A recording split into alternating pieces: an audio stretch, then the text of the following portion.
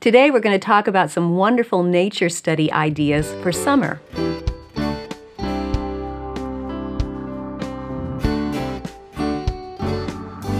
Welcome to the Simply Charlotte Mason podcast. I'm Sonia Schaefer. Whether you homeschool year-round or you set aside formal lessons during the summer, you need to understand that summer is a prime time for nature study.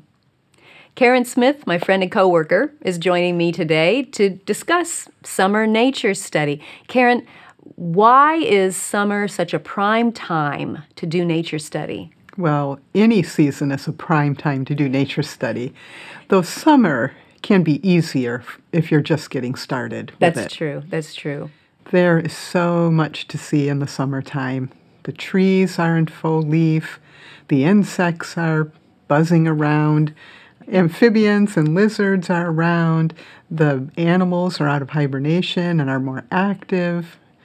It's just so much to see in summer. It makes it easier, I suppose, if you haven't trained your eye to look closely and notice nature, then it's easy when it's right there in front of you. Yes. As many times nature is during the summer. So let's dive into some specific things. You mentioned a few in general. Yes. What can we look specifically for? I think trees are probably one of the easiest things to get started with. There are so many of them, and in the summertime, they have their leaves out in full, which makes it easy to identify them because you can use the leaves as an identifier. But you can study the leaves too. What's the shape of the leaf? Is it a leaflet or is it one leaf? Now, a leaflet will be one little part of a full leaf. So if you look at a walnut tree, for instance, that tree the full leaf has leaflets on it. So each little individual leaf that you might think is a leaf is part of the whole. So you can look at that. You can see how the leaves grow on the branch. Do they alternate or do they grow opposite of each other? All of those things can help you identify what type of tree it is. That makes sense because in the spring, the leaves aren't usually fully out yet. Correct. And in the autumn, they're laying on the ground. Or they're different colors. Yeah, or withered up. Yes. And in the winter, they're nowhere to be found if you live where I am. Up north, yes. Yes, that is true. But you can also see on the trees, a lot of them flower in the spring, but some flower in the summer. And you can watch the fruit develop on them also. So that's another way to help you identify the tree, if you can see the fruit on it and sometimes even the flowers. And all of that is available in the summertime. Now, we did another episode on identifying trees Yes. by their leaves and fruit and flower. And you talked through how to use a tree key. Mm-hmm. Which is going to pretty much depend on the leaves and how they grow on the tree. And so a tree key is very useful in the summertime. We'll leave a link to that episode so our viewers and our listeners can find that one and hear more about how to use a tree key or a tree field guide. You talk about both in that episode. Mm-hmm. That should help with the tree nature study. Yes. What other kinds of nature study are available in summer? Flowering plants are a good thing to do in the summertime because that's when the flowers are blooming. True. Now, you can also look at the other parts of the plant, the leaves, the stem, but it's a good time to notice, how does the flower grow? What does it look like? How many petals does it have? How does it compare to other flowers? What's the shape of the flower? All of these things are things that you can observe in the summertime, and you can watch the plant grow. When it's starting to bud, the flowers are starting to bud, you can watch those almost daily to see if there are any changes. And by daily, I don't mean go out and study it every day. But if the flowers are on your way to the mailbox or to the car in the driveway or on your daily walk, you can glance at them and see if there are any changes and notice those and make note of them in your nature journal later if you want to, or just remember them. So in that case, we talk about doing nature study once a week, but in the summer, sometimes you're going to miss it if you only go out once a week.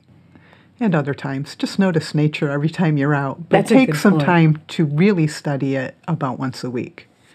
I like how you mentioned observing it in your daily walk. I remember when we would walk around the neighborhood, and I was always so thankful that some of my neighbors planted flowers as well. So it wasn't just the flowers in our front yard. We could also notice other types of flowers and take advantage of all the other front yards in the neighborhood. Yes, yes. Now, flowers draw another good item to study in nature, and that's insects.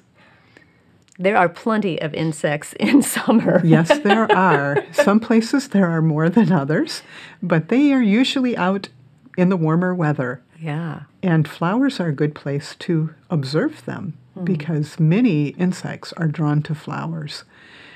Bumblebees, honeybees, but also many other types of bees and flying insects are drawn to the flowers. I noticed just yesterday there are several different kinds of wasps, it Yes. looks like, hovering around our knockout roses Yes. out there. And if you just stand quietly, they're too busy focusing on the flowers to pay you any attention. You know? Yes. So you can observe them.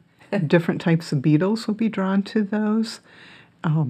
Grasshoppers, katydids, spiders, all of that insect and spider activity will be around your flowers if you take the time to look. In my family, we have grown milkweed on our property for many years. And the reason for that started with because we wanted to provide food for the monarch butterflies, or the caterpillars. And what we discovered is that milkweed is its own habitat. There are so many insects and spiders and other invertebrates, earwigs, for instance, that use milkweed and live on that plant, that it is just a fascinating little world. You can watch the milkweed grow, you can watch it bloom, you can notice how the flowers smell, the shape of those, but you can also watch all of this insect life that lives on the milkweed plant. I hope the flowers smell better than the sap. They most certainly do. They are very sweet smelling. Oh, nice, nice. All right, so trees, flowers, insects. Insects.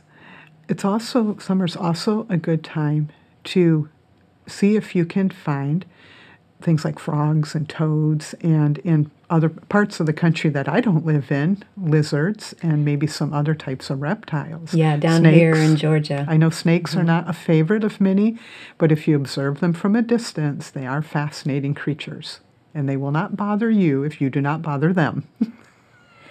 Speaking of lizards, the other day I was watering my potted flowers out on the front lawn. They're sitting by the porch. And it had been a dry spell for several days. And that pot is sitting right next to the front porch. As I was watering it, I noticed something green move on the porch. And it was a little anole. Well, he wasn't little. He was He was a big one. a nice size. Yeah, he was full grown, he looked like. And he was just sitting there, and that was fine. And usually when the lizards see me, or the skinks around here, they go scurrying the other way. But he didn't. He jumped into the plant, into the flower pot. And as I was watering, the geraniums were over there on that side of the pot. And you know how they have those broad leaves? Yes. And they were kind of curled up, and it had little pools of water from what I was watering. He just went right over there to that leaf, and I could watch him. His little pink tongue just went out lapping it, loop, loop, loop, loop, lapping up the water. I've never seen a lizard lap water before. It was so fun. You learned something new about them. Oh, yeah. And boy, when he got done, he was invigorated. He jumped onto the porch, started pumping and flaring his dewlap. He was like a new man, you know? It was great. All because you gave him a drink. Yeah. And I didn't intend to. I was just watering the flowers, but that little green movement caught my eye, and the lizards were out. It was fun. Yes. So summer lends itself well to a lot of observations that you can make in nature. And there's just so much. The other day when we were outside, you mentioned clouds and how summer is like prime time to see different kinds of clouds, right? Different types of clouds. You can see them at other times of the year, obviously. But summer is one of those times when the skies are really that brilliant blue, and you get a lot of the different types of clouds, and you can see several different types of clouds on one day, a lot of times, all at the same time. It's also a good time to watch the weather.